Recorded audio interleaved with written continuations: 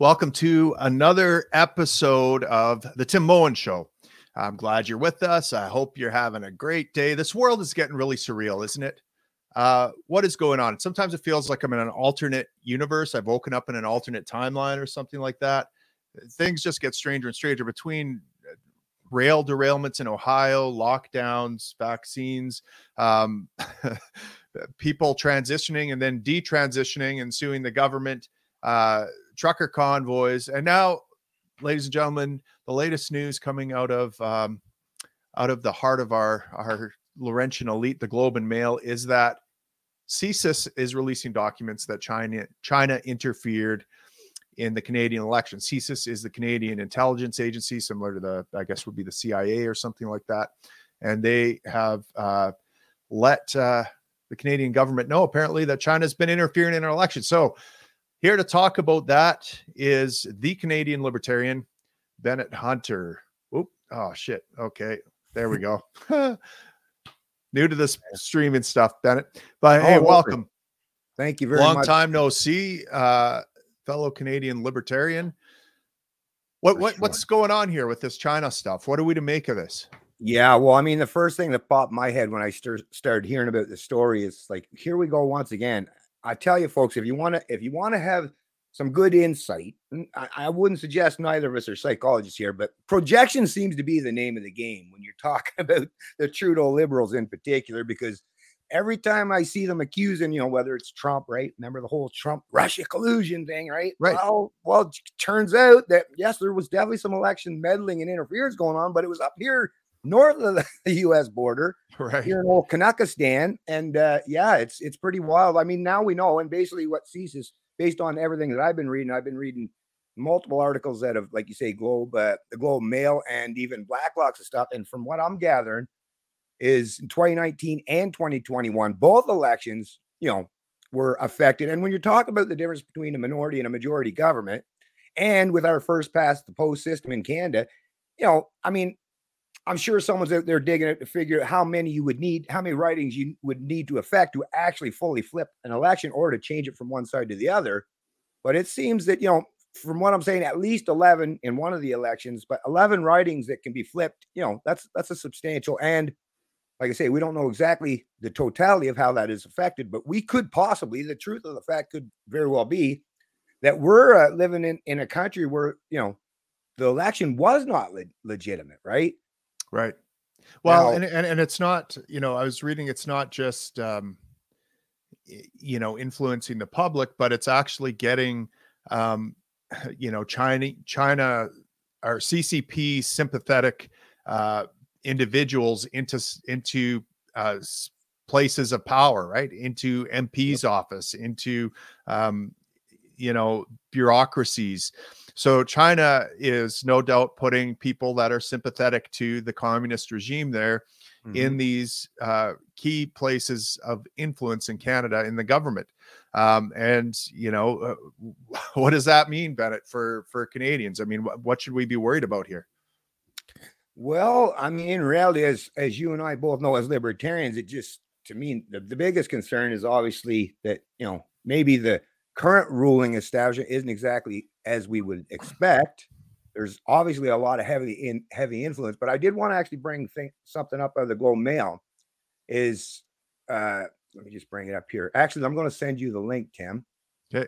Because then you can put this right on the stream. I'll send it there on the old back on Facebook as a message here.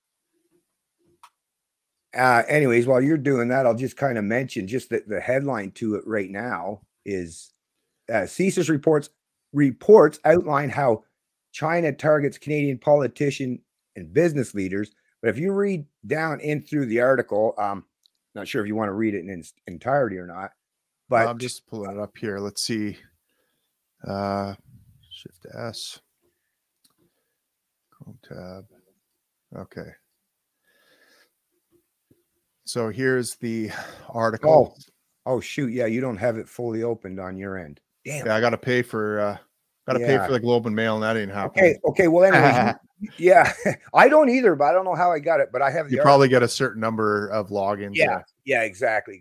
So anyway, so let me just maybe myself, at least you can see that, and if you want the post a link to this, when we're done, so that people can read this for themselves if they can. But Sure. I'll just read a couple of the portions here that I found, quite disturbing. So Canadian politicians, officials, and business executives are the prime targets of Chinese government espionage that employs blackmail, bribery, and sexual seduction with the country, even enlisting the Bank of China in its foreign influence activities. Secret and top secret Canadian Security Intelligence Service documents viewed by the Globe and Mail outline how China instructed its consulate and visa offices to alert Beijing to prominent and influential Canadians planning to visit China. In addition, the Bank of China has been told to inform consulates of travel plans of Canadian business executives attending conferences sponsored by the state-owned financial institution, according to a February 2nd, 2022 intelligence report that is rated top secret. Okay. Other highly classified documents viewed by the Globe paint a picture of broad Chinese strategy to interfere in Canada's democracy and gain influence over politicians, corporate executives, academics, and vulnerable Chinese Canadians.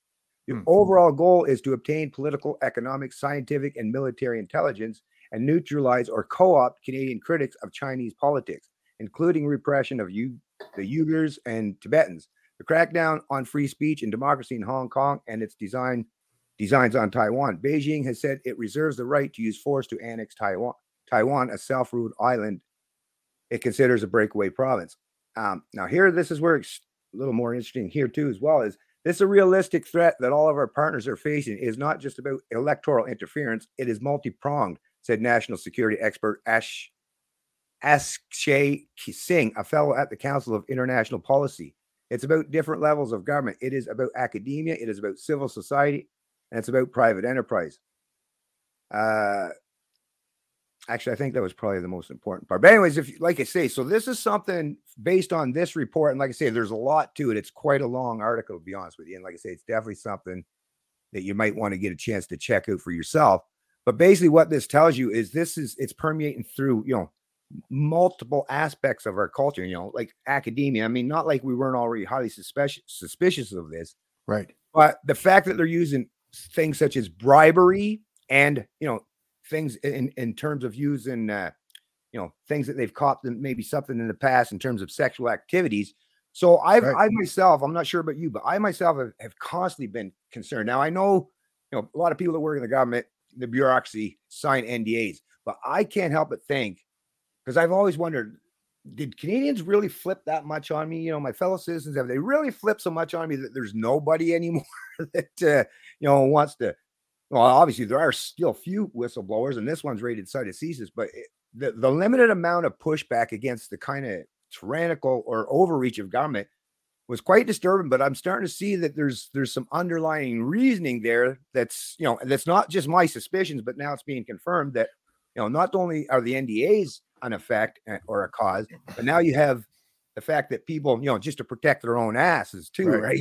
Well, let's put ourselves in a CSIS bureaucrat's shoes for a second here. Right. Here we've learned that the Chinese government, this all-powerful CCP, the basic dictatorship that Trudeau lauds on and praises, has influenced the election and helped install a liberal government. We know that it's a liberal government that they helped install. Those are the ones that were most favorable to the CCP.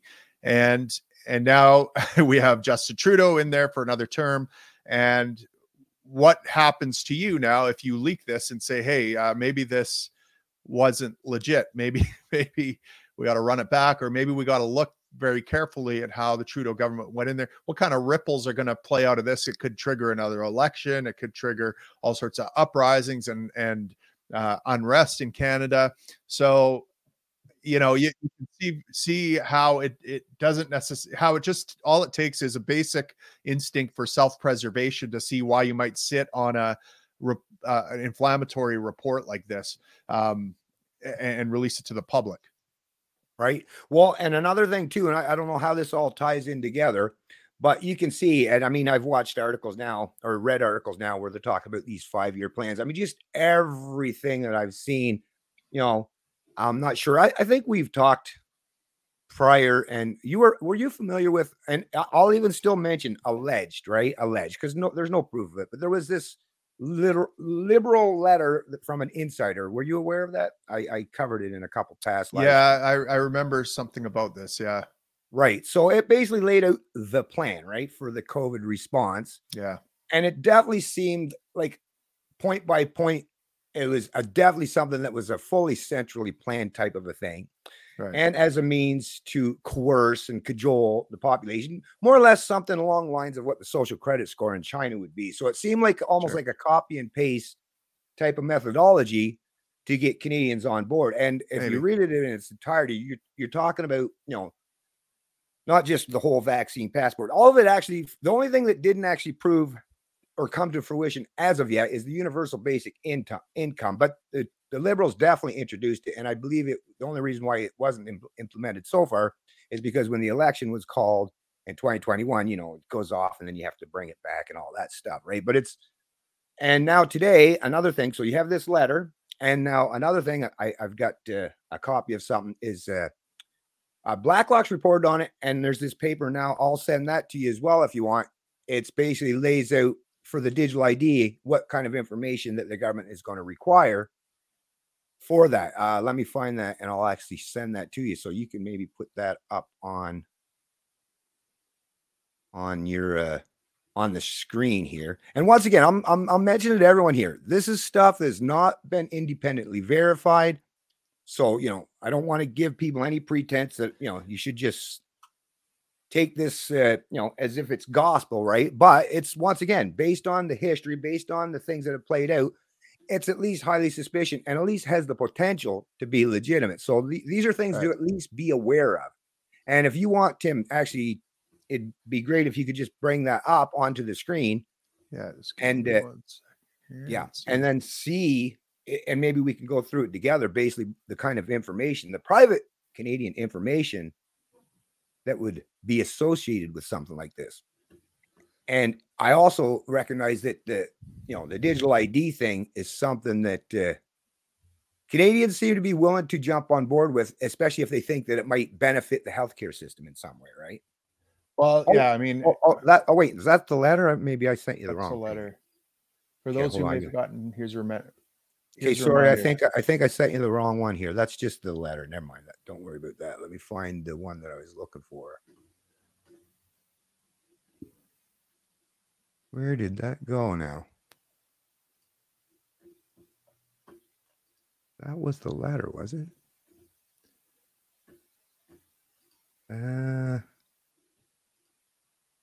Trying to find it here, Tim. Sorry about that, man. Where did that thing go? Or maybe I might have to go back on to, did I even download it? Surely I downloaded it.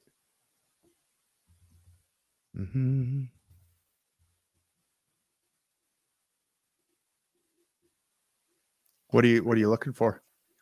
It's a copy of what seemed to be the form you would have to fill out in the eventual result of digital ID coming to Canada. Basically a template with the kind of questions that would be on it. Oh, I see. So, okay, hold on here. Let me just check something out here. I mean, all these things, like this letter that outlines what the plan is for COVID-19. I mean, okay, I got it. Okay, yeah. Okay, go ahead. No, go ahead. No, go ahead. I was just going to say that my impression of it when I first read it was, well, yeah, this is obviously, I could have written this because this is just what you would predict would happen if you think that public health is a good thing for the government to control, right? I mean, if that's what you think, then everything the government did makes some logical sense, is rational. And most people think public health is good. Therefore, you could expect this kind of thing. Doesn't take any kind of nefarious puppet master with the secret plan. This is exactly what people want. Yeah. So, but anyways, go ahead with your. Okay, so I'm sending it to you now. There, okay. Yeah, like I sent the first one I sent was the letter, but of course the letter is not a bad thing to have either. But to me, once again, I don't, like I say, whether true or not, it's, to me, not knowledge, before things, at least gives you, even if it's wrong, even if it proves to be at least, if there's even a slight potential of being correct, at least, if you have knowledge now, you kind of know what's going down the line, and you can kind of think about Right. these things beforehand, right? But Okay, it's definitely something that would be beneficial for, central planners. But it also, if you read down through it, the kind of oh yeah, information. at the bottom they have credit score. Mhm. So this is immunization registry, public health agency. So this was the pitched, I guess, public health and Canada entrance card or something like that. Yeah, well, this is, if you, okay, right now, so the Trudeau Liberals and the provinces were having their meetings in terms of healthcare transfers and increasing them, and getting the federal government a little bit more actively involved in healthcare. And this is the potential, once again, potential. Okay, we'll play ball, right? We'll offer to pony up more cash from the federal coffers, right, or do this, that, or this to help implement some changes in the healthcare system. But this seems to be that this would be possibly one of the prerequisites. So where does this come from? Is this, because I have seen this before, but I can't remember. Is this like an official government document or something someone photoshopped together? Well, this is what I mean. So this is the thing, right? I cannot independently verify whether it is. Now, it could be one or either. It could be, like you say, just someone that was, spent some time, in the evening, when they had some excess time just to make this stuff up. But I mean, it does kind of look, with the whole, I believe he even has the. Well, yeah, I mean, you've got all sorts of different vaccine statuses on it. You've got suicide attempt, previous vaccine refusal, known allergies, gender identity, sexual orientation, smoker, previously institutionalized. So, I mean, this basically, it's got whether you have your PAL or our PAL, whether your firearms license, whether you've been on a no-fly list, whether you've got warrants out, whether you have access to fertilizer. I mean, and if this is, one could imagine, look, I could make a case if I'm a blue-pilled statist, like most people are, I can make a very easy case as to why we need something like this, right? It's not so the difficulty we face, unfortunately, Bennett, is how do we tackle blue pill statism? It's not like revealing something like this is not shocking to someone. Like I had one of my buddies on my very first episode. I don't know if you listened to it. Normie John, right? I sure did. And and I mean, listen, he's a great guy. He's part of my men's group, and he challenges me. I challenge him. He's a coworker, and stand up in personal life. But he has a typical normie view. But the thing about him is that he's also really good at arguing for the blue pill normie view as well. Right now, he would look at this just like, we brought up 15-minute cities on that episode, and he's like, well, there's no plans for this and blah, blah, blah. And I basically said, but if there was a plan for this, condensed down to what I said to you, basically you would be in favor of it, right? Like you could be easily convinced to lock people in their neighborhoods or restrict traffic and different things. Well, yeah, I mean, it makes sense. I definitely could be sold on that idea. Well, why couldn't you be sold on this idea too? Like, so this idea about looking for these nefarious conspiracies and see normie blue pill person, wake up, take the red pill, goddammit. There's something nefarious happening there. They'll look at that and go, well, you know what? If our government says this is good, this is probably a good thing. Yeah, like, it's good. Like, to know whether you've had previous suicide attempts and stuff. Like, I don't want you having a gun if you've had previous suicide attempts or DUIs or if you've refused the vaccine before, that says something about you, and maybe you're antisocial. Maybe you should, this is a good thing, Bennett. Why wouldn't we? So, we're looking at all this stuff, and our minds are being blown, but at the same time, I wonder sometimes if we're not like trying to hack away at branches and ignoring the roots here. And the root is that we've got blue-pilled status, thinking blue-pilled status things, and seeing everything through that lens. And we got to strip that fucking lens off and you know, give them the what was that that show where Roddy Piper has the glasses where he sees everything for what it is and no one else can see it. Right. Yeah. Actually, I came here to chew bubble gum and kick ass, and I'm all out of bubble gum. I think it comes from that movie or whatever. But anyways, actually, can I just respond to that, Tim? Yeah. Actually, when I was watching it, it was just like when the odd time and I'm watching a movie or something, and you just want to. I know yelling at the screen isn't going to do me one bit of good, but I still have the habit of trying to do it. And when you were having a conversation, I was like, Tim, I wish I could have been a bug in your ear, to be honest with you. Yeah. Because in reality, I get you. And actually, I've done this now that I'm back working in where I was and doing the truck driving thing. And actually, I test this out a lot because, like you say, there's so many different ways you can approach things. And usually it's just a big wall that gets put up typically, right? Whether it's cognitive dissonance or they just support, whatever the reason. But what I have found that works great, because no matter who you're talking about, people on the left, right, or anywhere in between, they claim at least is they stand for things that are virtuous, or at least, you know, they would consider based on principles or some kind. He even brought up the word ethics, right? When you had that conversation with him, he brought it out. So to me, it's like, okay, if we're going to have this conversation, right? Just like if I'm going to build an engine, I have to start with the platform and stuff and know the fundamental basics. Okay, so what are your guiding principles? I would have wanted to ask this gentleman. Right. What are your guiding principles in life? And can you explain to me your ethics, you know, and how you approach them? Because I think at that point in time, that's the easy, like it kind of, and then you don't have to necessarily do the catch you. They'll get it in their own mind the minute you point out the very real fact. Well, if you agree that you shouldn't have the ability or the pretense authority to impose what you think is good for you, or maybe what you think is good for your family, hey, I'm all for it. You do you, right? The difference is, because we live in this thing called a democracy in a country, what you choose and decide and vote for has a great and a tremendous effect on me.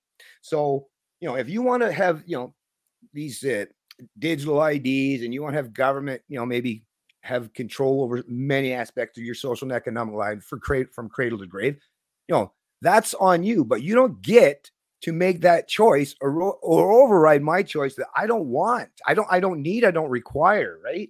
Anyone to control, dictate. Now, I will agree with anybody in my locality, my community, my province, the country, that all do the reciprocal thing that you would expect of yourself, the golden rule, right? Which is, I won't preemptively vote for or use the mob or support anyone trying to tyrannize you or impose my will or my preferences on you.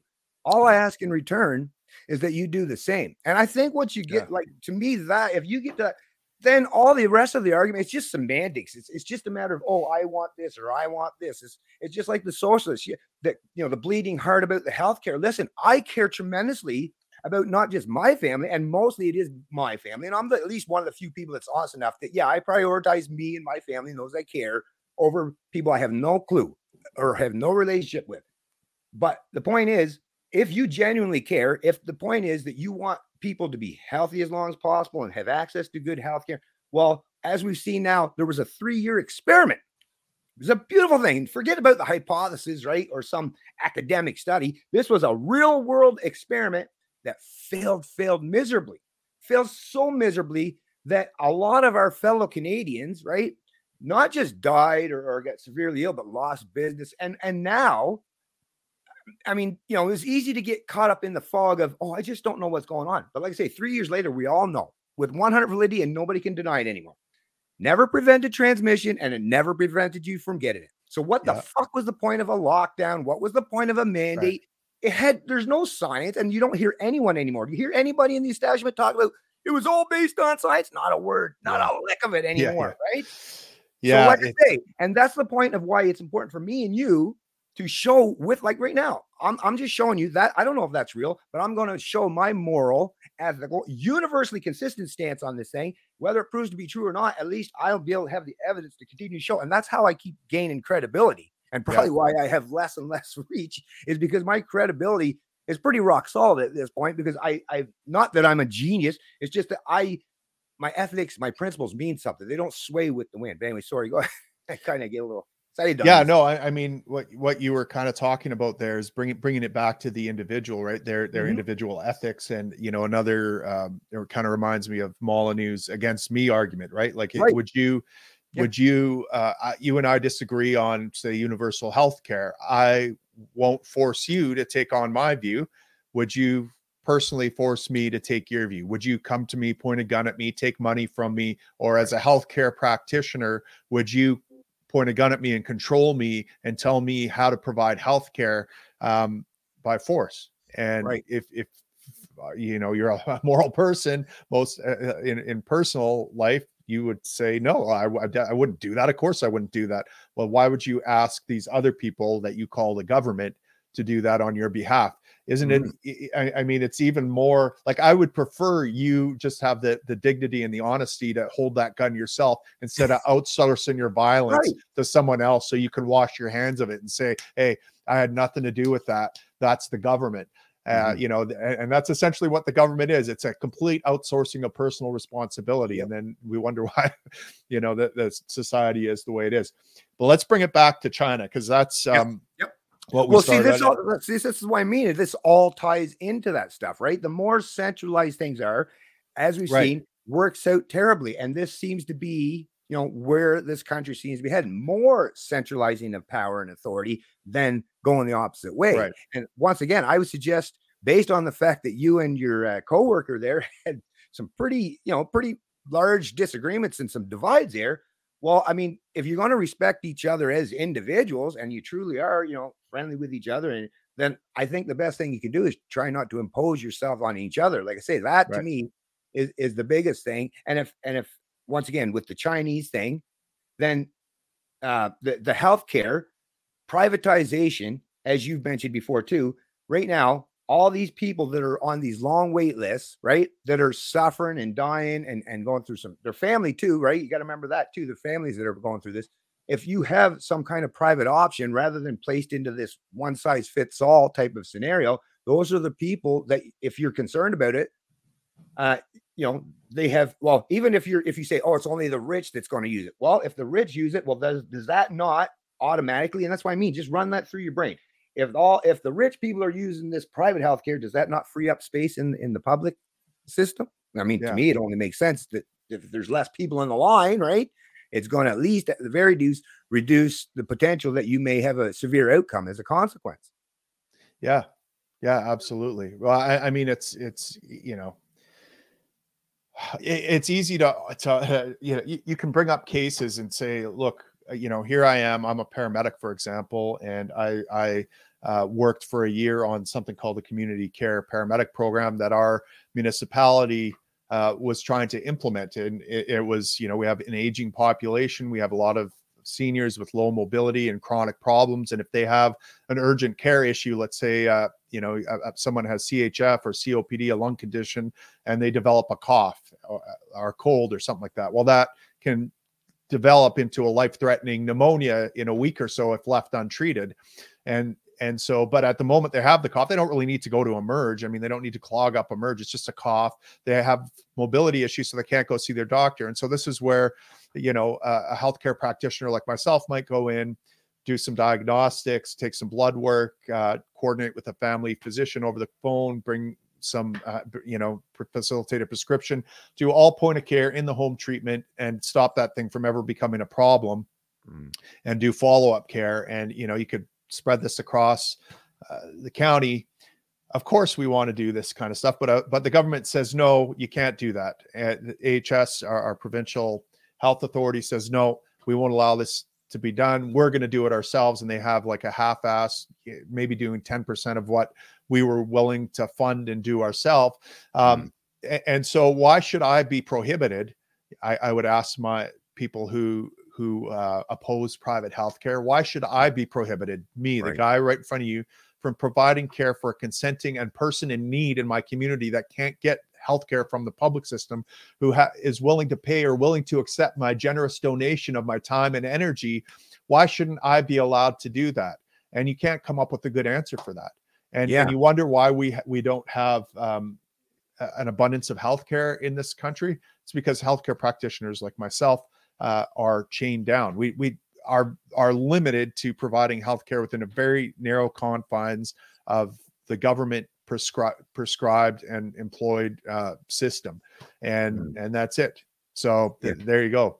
Yeah, well, I mean, I would just say to your friend there, as well as anyone else that's listening that is more or less aligned with, government initiatives, right? I would just say, think about anything in any scope of your life that doesn't have to do with government, whatever it is, right? Competition, typically in every scenario, that's rare can you ever find an exception to that scenario.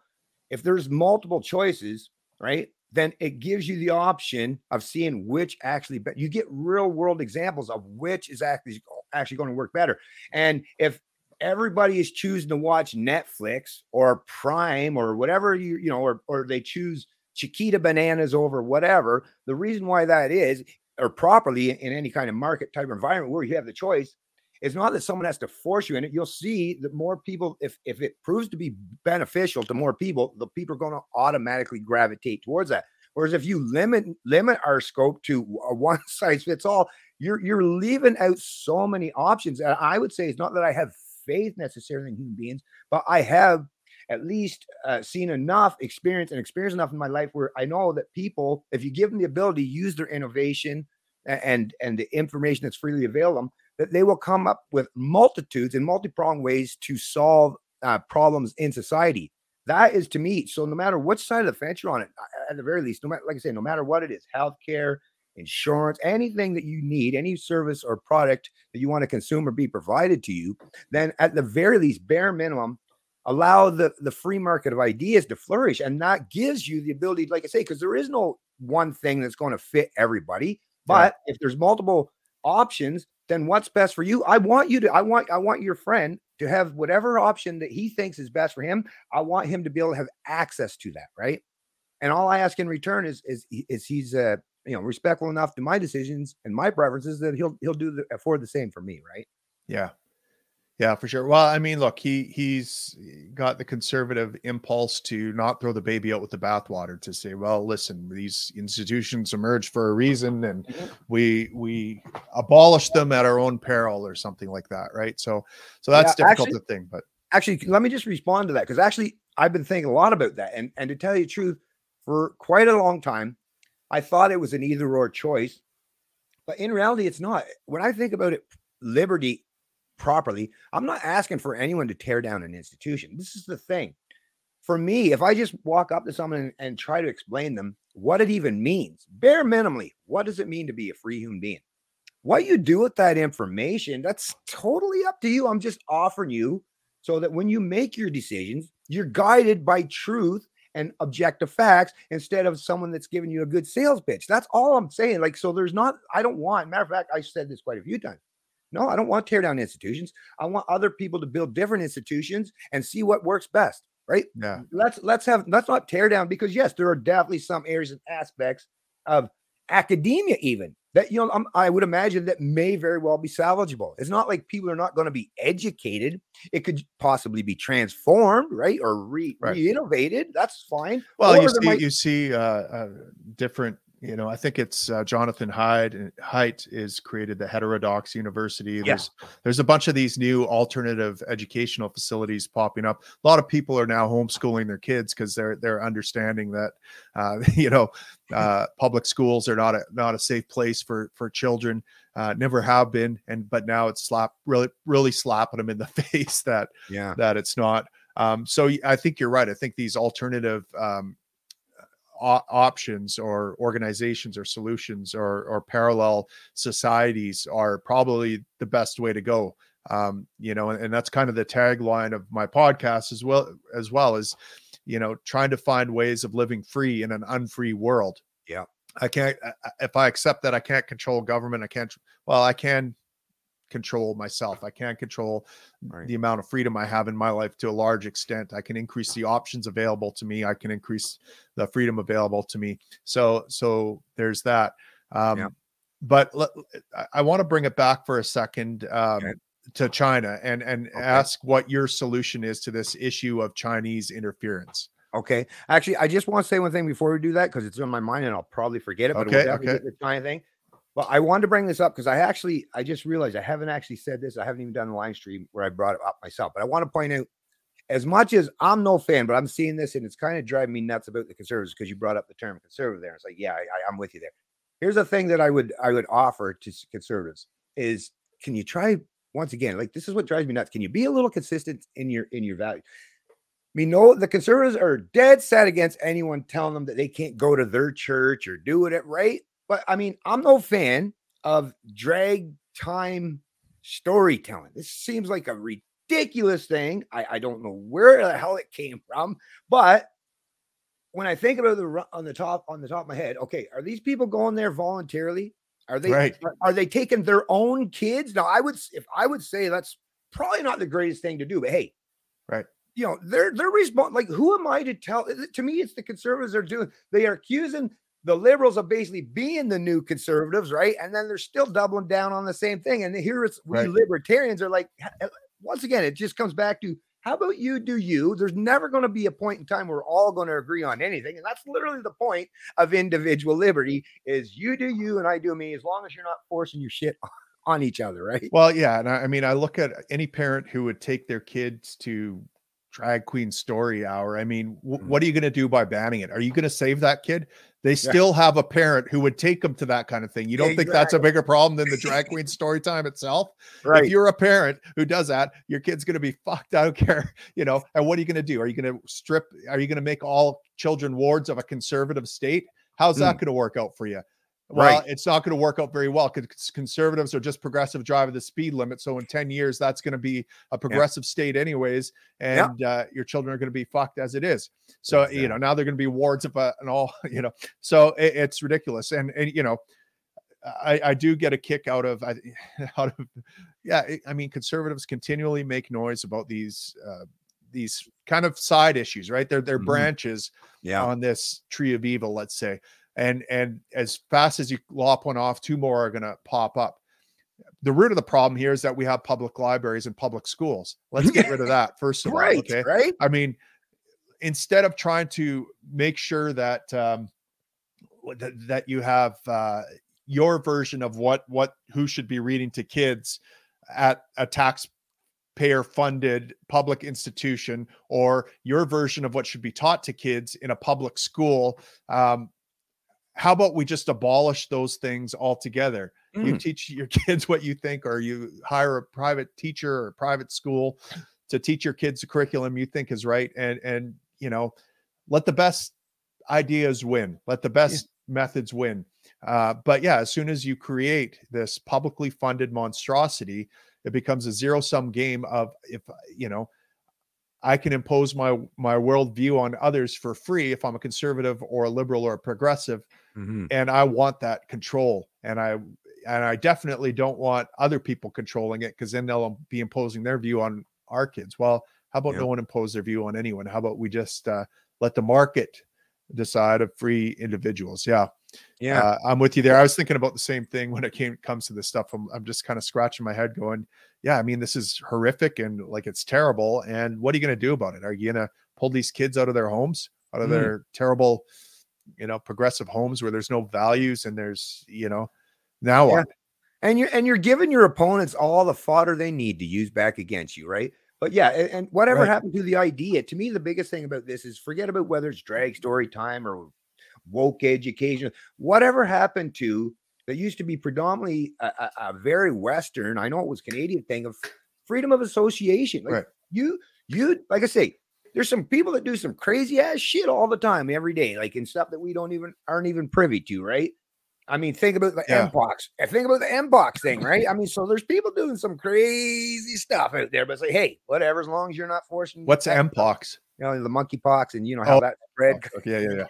Gotcha. So there's people. I thought maybe it had something to do with butt chugging beers or something like that. I mean, there's people doing that too, right? Yeah. But whatever. But like I say, to each their own. As long as you're not, you know, the basic, you know, the golden rule, and not forcing people. But whatever happened to the idea? This would tamp down so much of the tension in the division if we just got back to the basics of freedom of association. Right. Well, and the reality is, look, if you have freedom of association, and and you know, just kind of live and let live, but people are responsible for their own mistakes and their own vices, right? You would tend to see a lot less vices. You would tend to see a lot less derangement and corruption of morals and virtues or ethics or something. You'd see a lot less kind of Sam Smith satanic pageantry at the Super Bowl, because look, people, if they have to pay for the consequence of their bad habits, their bad choices, their bad decisions, well, they tend to make fewer of those, right? And so I've always said that a libertarian society would trend towards more social conservatism. You would tend to have families stay together, work through issues, have a tight familial bonds. You would, you know, there'd be a lot less promiscuity. There'd be a lot less drug addiction and use and stuff. Right now, if you can subsidize promiscuity, if you can subsidize unwanted pregnancies, if you can subsidize drug addiction and debauchery and of all sorts, you're going to get more of that stuff. And so when you get rid of those subsidies, but say, feel free to be a debaucherous fucker if you want, but you're just going to have to pay for it. Well, guess what? You see a lot less debaucherous fuckery happening. Sorry, kids. And by the way, this is not a kids friendly podcast. I'm sorry. I've offended your virginal ears out there. And but I want to bring this back for a second because for the China. Okay. we started up with China, went down a few very enjoyable rabbit holes and side rants. And I love it. That's why I love having you on. But I think I have a way of tying this all together because look, good. Right. If you're a conservative, what you might be tempted to do here is say, oh, what we need is a law, an anti-China law. We need to, you know what, we need to stop Chinese from buying Vancouver property. We need to, whatever. Right. But the simple solution from the libertarian perspective is we just need to shrink government down to the smallest possible thing. Then it doesn't matter if we have a commie for prime minister. It doesn't matter if, if the legislature is full of CCP members straight from the party central itself. If they are limited, chained down, and can't do anything, then it doesn't matter. And in fact, if they can't do anything now, you get rid of them trying to do stuff. You get rid of lobbyists, you get rid of dairy cartels, you get rid of special interests, you get rid of all these things that we like to blame for a problem. But of course the conservatives say, look, those guys shouldn't be oppressing us. It should be our own government oppressing us. We're Canadians, God damn it. I want Trudeau stepping on my neck, not some Xiao Xingping or whatever his name is. I want my jackboot to come with fancy socks, right? That's right. That's right. No, actually, you know what? And you're absolutely right. But even when we're just so clarity of language gives clarity of mind. So when you say shrink government, and what I figured out, it's taken me a while, this stuff isn't easy, but once you do, once someone does help figure this out, maybe use that kind of knowledge to benefit yourself in some ways. So really what it comes down to, so in my own family, how do I shrink government? I've raised my sons and anyone that's around me, they free their mind. If you free a person's mind so they even just have that basic knowledge, what does it mean to be a free human being? If they have that basis, and that's foundational for what they are or who they are as a human being, then I don't have to tell everyone how to figure. Government will shrink by the fact is I don't need. The problem today is people are told constantly, repeatedly, that like freedom is slavery. It's the old Orwellian thing. They don't even, when I talk to people out in public, most adults still live as adolescents in their mind. Their bodies, right, fully grown, right? They get in the grayer hair when they're getting older. And I see them, I talk to them, and some of them are actually very intelligent in terms of, or I should say, know how to repeat and regurgitate and recycle things that they've seen. But the lack of the critical thinking skills, which is, once again, in a situation, well, what does it mean? Like, how do I vote for this? It's just too much. It's just like the old Adam Smith thing. So there's too much knowledge out there. We can't all know, oh, I got to vote for this person or this person, and that's going to somehow limit this person from being able. No, okay. If you have freedom in your mind as a state of mind, and you surround yourself with people, starting at the very least in your family, then hopefully in your community, but as many people as you can surround yourself that have that state of mind, then actually, no matter where you live, no matter what kind of regime you live under, unless it goes full totalitarian, right, is you can live as free as humanly possible, at least in the modern era that we live in. And you can expand that because we live in the age of information. So it's always there. The olive branch is already offered to anyone. But I think the great thing now, and this comes down to the whole Chinese thing and stuff, is rather than worrying about voting for a party to affect that, if you want to prevent or be a barricade against more encroachment of authoritarian governments or collectivism, is people like the folks, Dennis, I'm just trying to think of his last name, but the Free State folks down in New Hampshire, right? Yeah. They have got it figured out. I mean, if you went to some of these now, I will mention too, if you want, I'll share that with you. They did an NBC special. It's multi-part series where they actually, believe it or not, establishment outlet, but they went there and they basically, talked to a bunch of the Free Staters. And, if you watch the documentary or the series, you'll see that these people, because they live conducively with each other, they have the live-let mentality, they have the proper principles, they live in a country. I mean, think about it, the U.S. is becoming, certain aspect of it is becoming quite tyrannical, but the decentralization and people's ability to think freely about things at least keeps, tyranny at bay, at least as best you can. Now, if you get to the point where people say, oh yeah, but then there's always the chance that they'll, the barbarians are going to be coming at your door, or the hordes. Well, when that comes, then it's called self-defense. You have to, whatever you want to do, either conform or defend yourself. But in reality, the best thing you can do to prevent, Chinese communism for taking, well, I wouldn't even say it's communist anymore. I think this third way has been morphed into more fascistic, because I think all the central planners of the world have basically figured out you're not going to install people in corporate boards that are going to do better. No, you just control them by way of, legislation, right? That's the best way to implement, because it seems to be the most efficient way. But the freedom has to start as a state of mind. And that is the thing that we libertarians can bring to the table in spades, because we don't offer, I can't offer, an answer, and neither can you, an answer. What's the best way path going forward? It's just, I don't know what's best for you. I can never know. No central planner can know what's best for you. Stephen Pola's, Wilkinson, all of them, they all said, oh, interest rates are going to stay long, even right up to a whole generation. These are people with all kinds of data points. And, I mean, think of the myriad of information and data they have on a regular basis, and they still got it wrong. So if even these people can't perfect their analysis or the predictions, well, don't ever think that there's anyone else that's going to be able to do it either. So the best thing you do is, like I say, give people, arm them with the tools so that they know what it is to be free. And then, like I say, surround yourself with the kind of people that have that kind of like mind as much as and as best you can, and lead by example. Because when people see, what works best, then that, like I say, they'll just automatically gravitate. You don't have to coerce them, cajole them, or do anything. Once again, you can do your live, let live. And I think that's the best plan for us going forward in terms of keeping China at bay.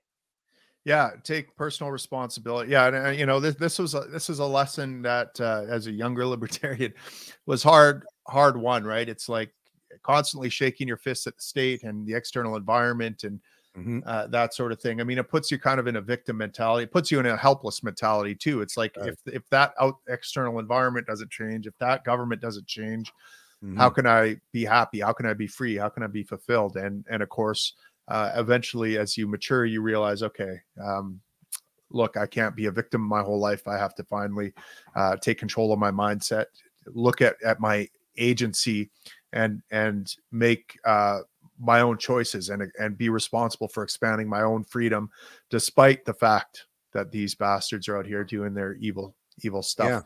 Yeah. And so I think that is it's probably a good place to end things. We're coming up on we're over 45 minutes. So Bennett, where can people go to follow you, hear more of your stuff? What do you got on the go? Okay, well, I'm still a Canadian Libertarian, and I'm all over the place: YouTube, Twitter, Facebook. I'm verified on Twitter. I just had to do it just for the heck of it, right? Because it was for so long the only people that could have that big fancy blue badge, were the elite, and it's kind of cool now that Elon has given us peons the ability, to be put on par on the same level as the upper echelons of society. But it based on Odyssey and Rumble, and I will mention too, as far as if anyone needs to reach out to me for anything. I have a Gmail account, Canadian Libertarian BH. I use that. I have a Proton mail if you want to do things in a more secure manner.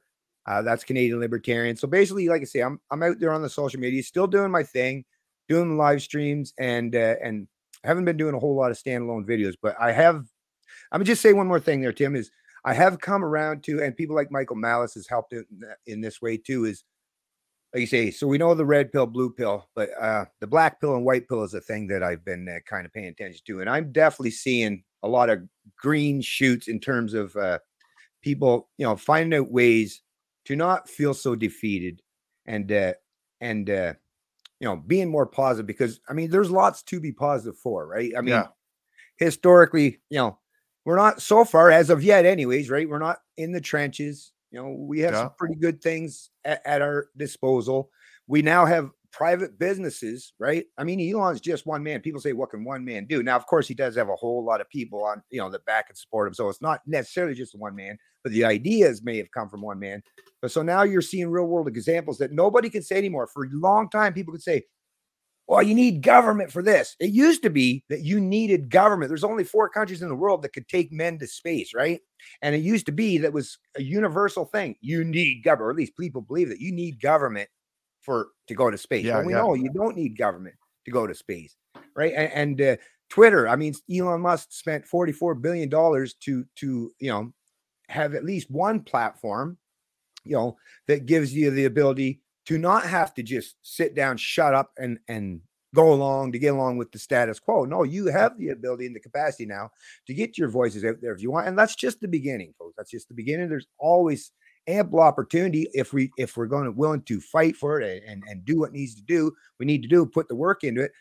The sky is truly the limit. I mean, matter of fact, Mars isn't even the the end of humanity. So come on, folks, let's try to stay on the positive side of thing. And I really support you, Tim, for come back. I know how hard things be. I stepped away myself, and I was like, it'd be nice to have some fellow travelers in terms of libertarians around, because I seem kind of alone there as of late. But it's nice to see you're back in the fray. And like I say, if you ever want to reach out and have a conversation again anytime. Yeah, well, I think we definitely have to do some live streams together and, talk about some of, it raises, you're